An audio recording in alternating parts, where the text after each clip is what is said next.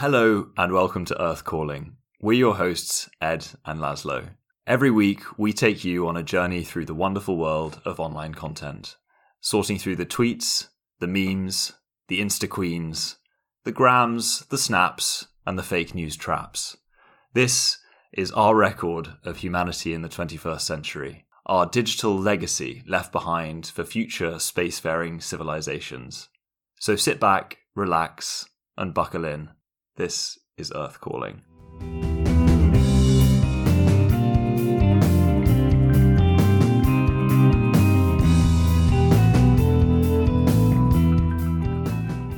Welcome back, Earth Callers. This week we are chatting about Wikipedia, the internet's free encyclopedia. Ed, do you remember when Wikipedia was not quite as reputable as it is today, and would be this resource you'd often find little holes in, little inaccuracies, which would probably be picked out by your history teacher at school when you had referenced Joan of Arc and her Sainsbury's loyalty card or something like that?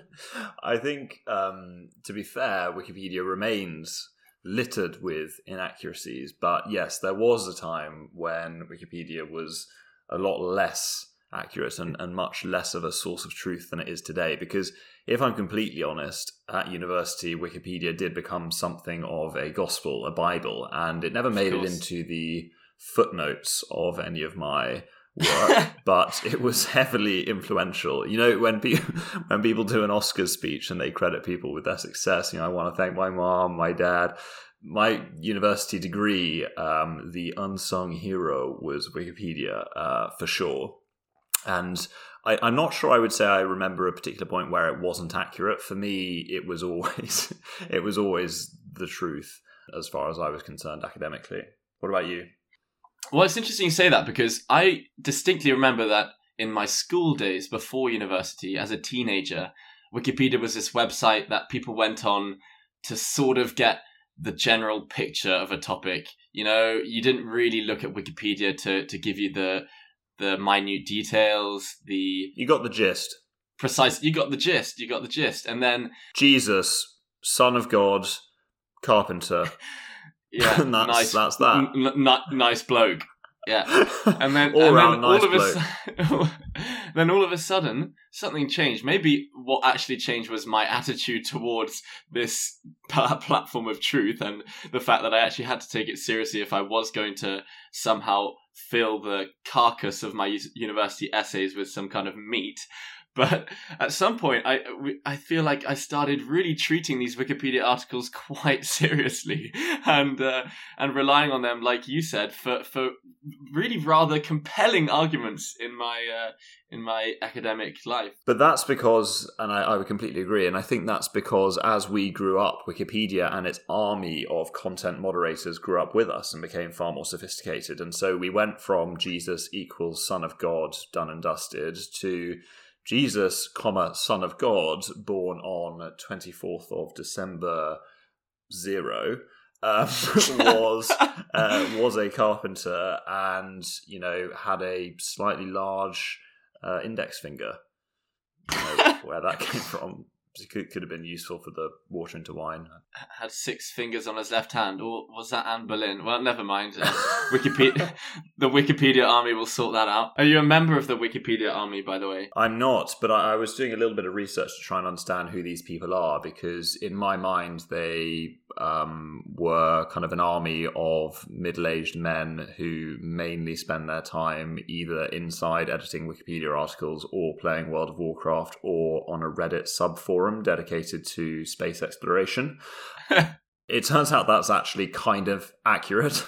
Yeah, and I want to say that at least 2 of those activities I personally do partake in. I won't reveal which, but there's a worrying overlap between me and your profiling of the Wikipedia editor. But what I wonder is what the hell happened before Wikipedia? So if you think back to our parents' generation, let's say they were at university and they need to learn about the lesser spotted toad, they presumably went to the library and had to literally get a book out and then flick through that book to find that toad. And now you just Google it. No, but I mean, I think Wikipedia is known as the online encyclopedia, and encyclopedias used to actually exist, but they were these enormous books, like yellow pages, basically, which had incredibly thin pages, and then you just flick your way. You just flick your way to the lesser spotted toad, and there'd be kind of like this little thumbnail in the corner. Yeah, the lesser spotted toad was first discovered in 1942 by Jonathan Bonkenspittel or something, who had German ancestry.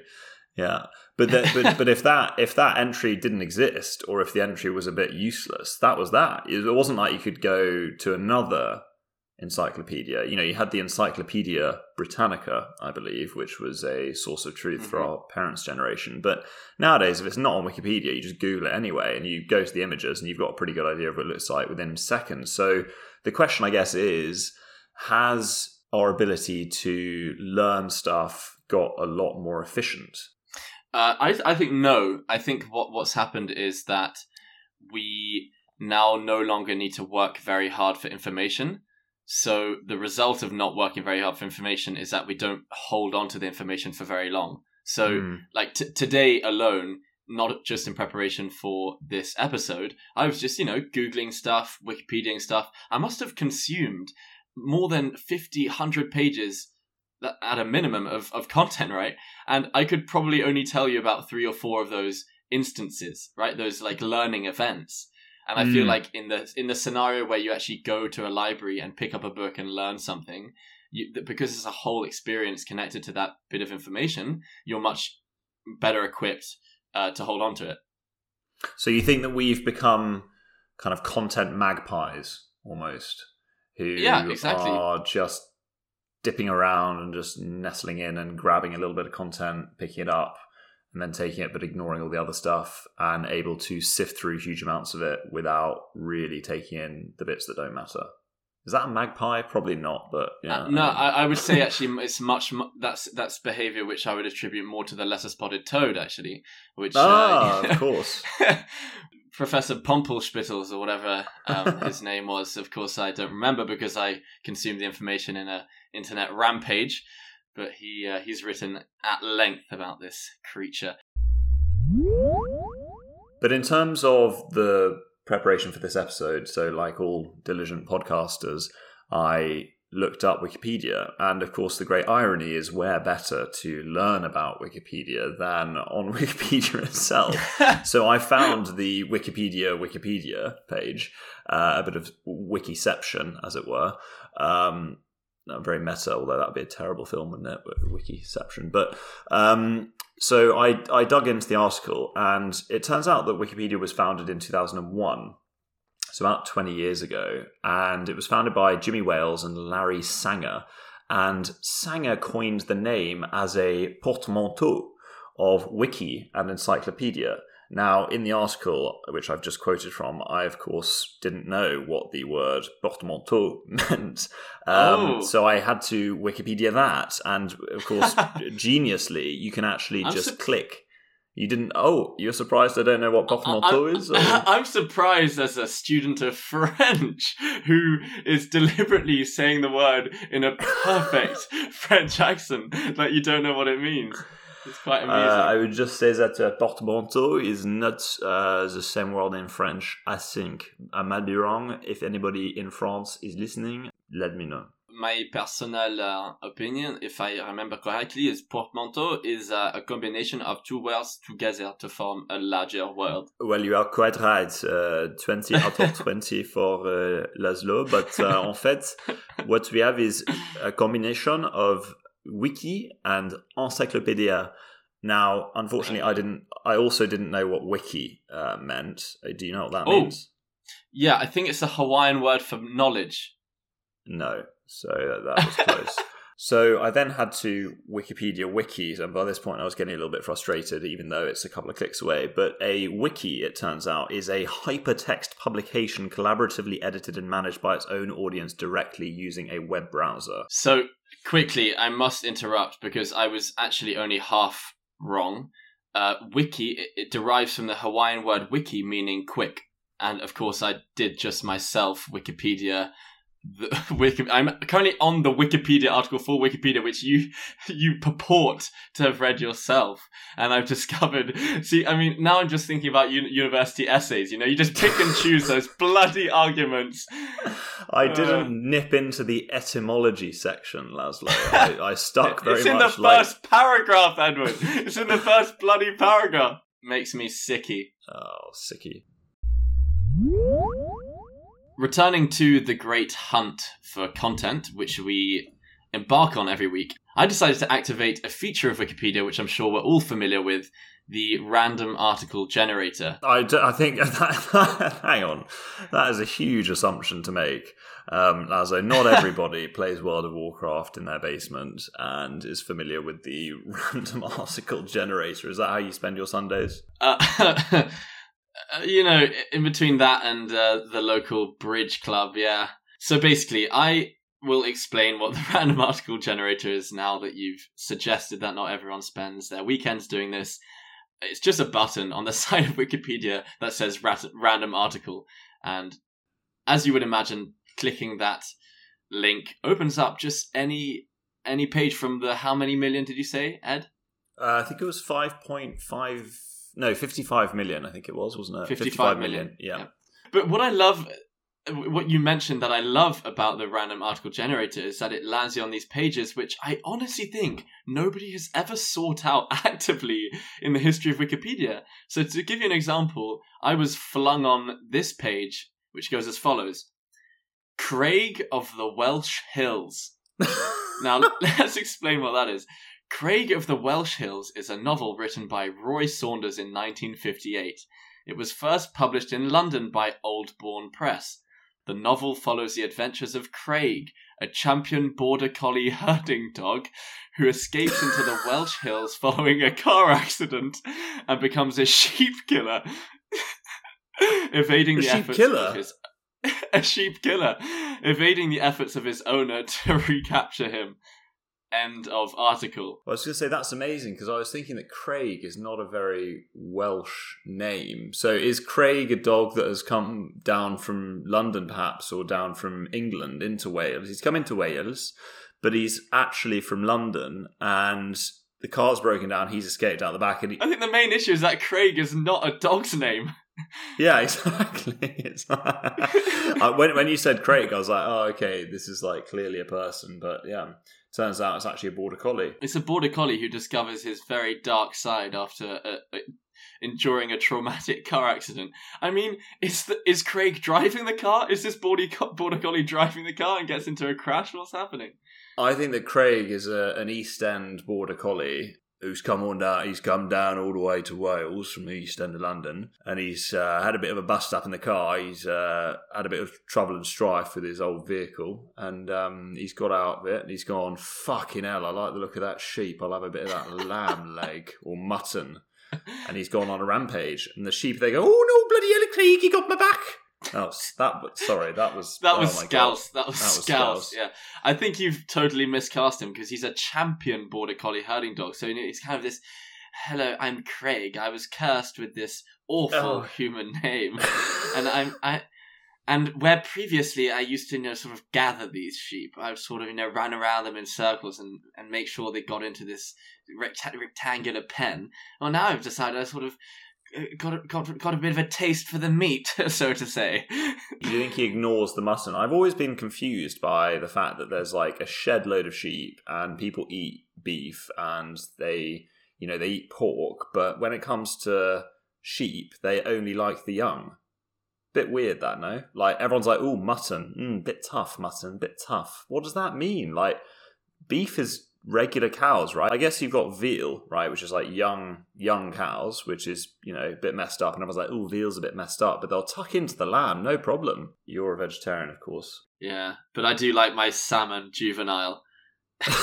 Actually, I really don't. Also, I mean, probably confusing for people who just heard that I'm vegetarian that I do eat salmon. It's that really terrible modern label, pescatarian. I just don't like to really reveal, yeah. What more can you say? I love it.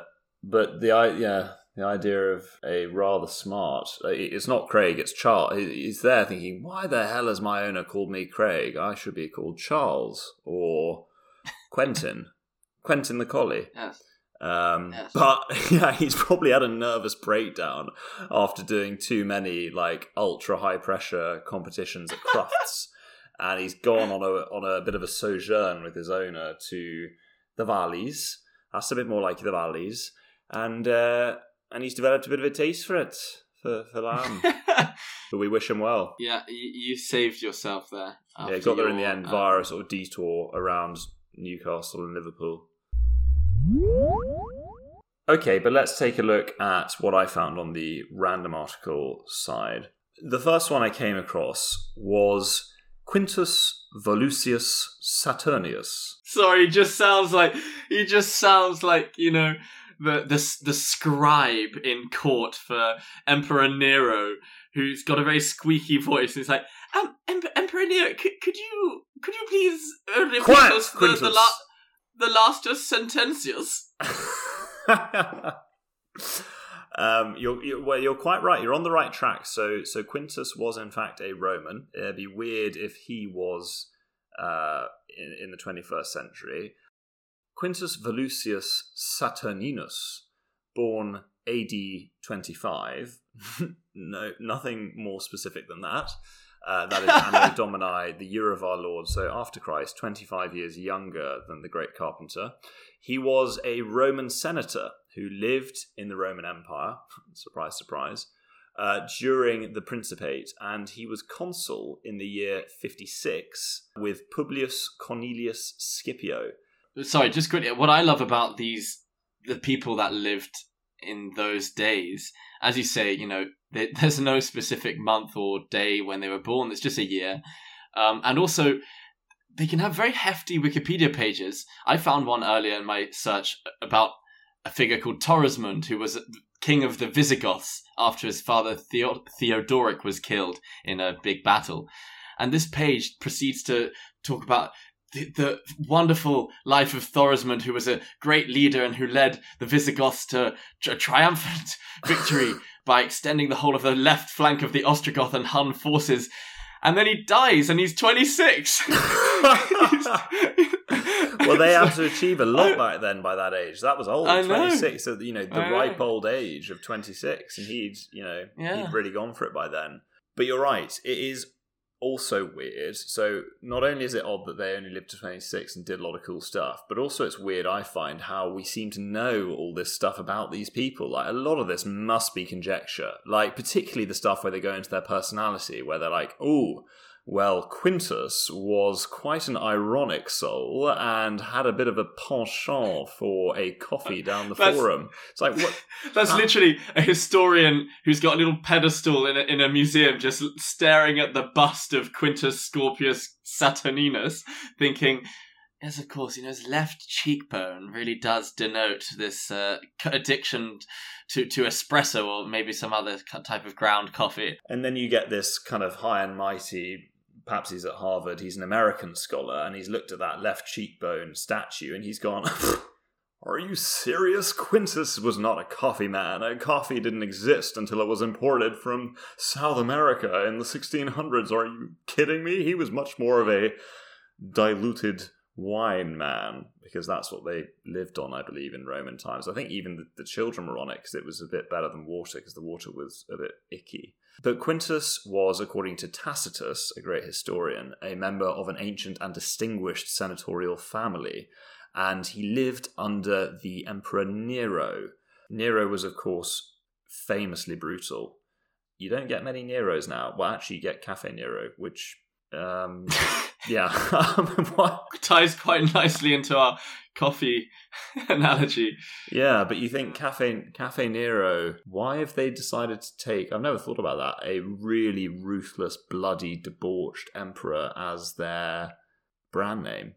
But you can imagine Quintus standing in the forum and he's there proclaiming, "Oh, tempora, mores, etc., etc. Actually, I don't know why I said etc. Half of the form standing there thinking, hang on, it took him 2 words to get to etc., etc.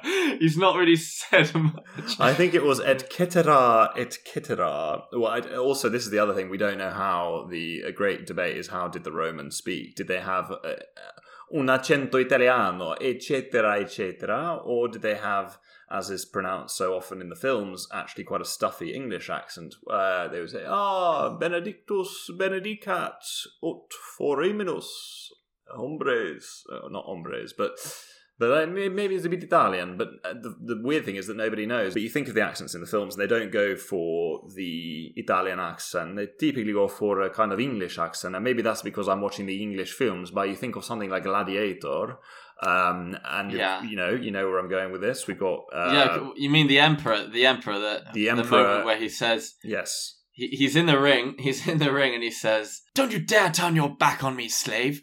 Turn around, remove your mask, and tell me who you are." And then, of course, the great Russell Crowe, Gladiator, turns and says, "My name is Maximus Decimus Meridius, commander of the armies of the North, general of the Felix Legions, loyal servant to the true emperor, Marcus Aurelius, father to a murdered son, husband to a murdered wife, and I will have my vengeance in this life or the next." And everyone's just like, mind blown. But, would Maximus Decimus Meridius, boss name, by the way, would you have sounded like that? I don't think he would have, but I think, unfortunately, the effect would have been slightly less powerful had he turned around and said, no, because the thing is that my name is Marcus Aurelius. I am the father to a murdered son and the husband to a murdered wife. So really, I don't want to get into this fight with you right now. If I'm completely honest, Maximus, I didn't catch a word. Thumb down, kill it. I'm on my second week of Duolingo Italian, and I can't say I'm totally conversational yet. He's also got an Australian twang, though, Russell Crowe. I mean, he's good at hiding it, I'd say. In interviews, he's a bit fucking gruff. In interviews, he's like, "Mate, don't talk about my personal life, okay? I'm going to smash you in the face in the supermarket." I'm pretty sure he smashed people in the face in supermarkets. This kind of guy he is. Yeah. To clarify, we're not making any accusations about Russell Crowe or otherwise. And bad enough having Morgan Freeman's legal team on my back last week. Am I right? Thank you, Gladiator, for sponsoring this episode. Calling. Another random article that I generated was the following. Jonu Station. That's Jonu Sorry, Station. Do you want to remove that little plum stuck in your throat? No, wait, hang on. You'll see why I did that. Yeah, that was a very good accent. Was it? Fine. Okay. Jonu Station. Jonu Station. Much better. Thank you. Jonu Station. It's a one-line entry, so it's brief to the point, like my favourite Wikipedia articles. Jonu Station is a station on the Choilima line of the Pyongyang Metro. It is located a short distance from Chongsung Station. Is that it? That's it. It's got a nice photo of one of the murals at the Jonu Metro Station, which is of a man holding a red book and a scroll. It's very communist in its nature, this particular mural, and it reminds me of the Moscow Metro, which is fantastically ornate and beautiful, has sculptures and lots of communistic references, and certainly makes the Circle Line look rather dated. Don't get me out of the Circle Line. Although those new trains, actually, very wide berths, I quite like just stretching my legs out. I'm not saying that I'm lying prostrate as I take the Circle Line, but there would be plenty of space to lie down head to toe if you wanted to, is my point. Well, the Circle Line has become, not only wider, but also the carriages don't end. It's this straight, I'm more of a Victoria Line man, but the Circle Line there's no gap between the carriages. You just look the whole way up the train. And also, this is really weird to reveal this, but I quite like to play a game with myself because I'm kind of fun like that. And I like to stand in the middle of the carriage, and I like to balance without touching any of the poles or handholds. And you might think, Edward, is that to do with the novel coronavirus? And it's actually not. I did this before the coronavirus, and I like to try and balance. And the thing about the Circle Line is I can actually look the whole way down the train and understand where the bends are coming up, so I can almost actually position myself a bit like a surfer and get ready for the bend.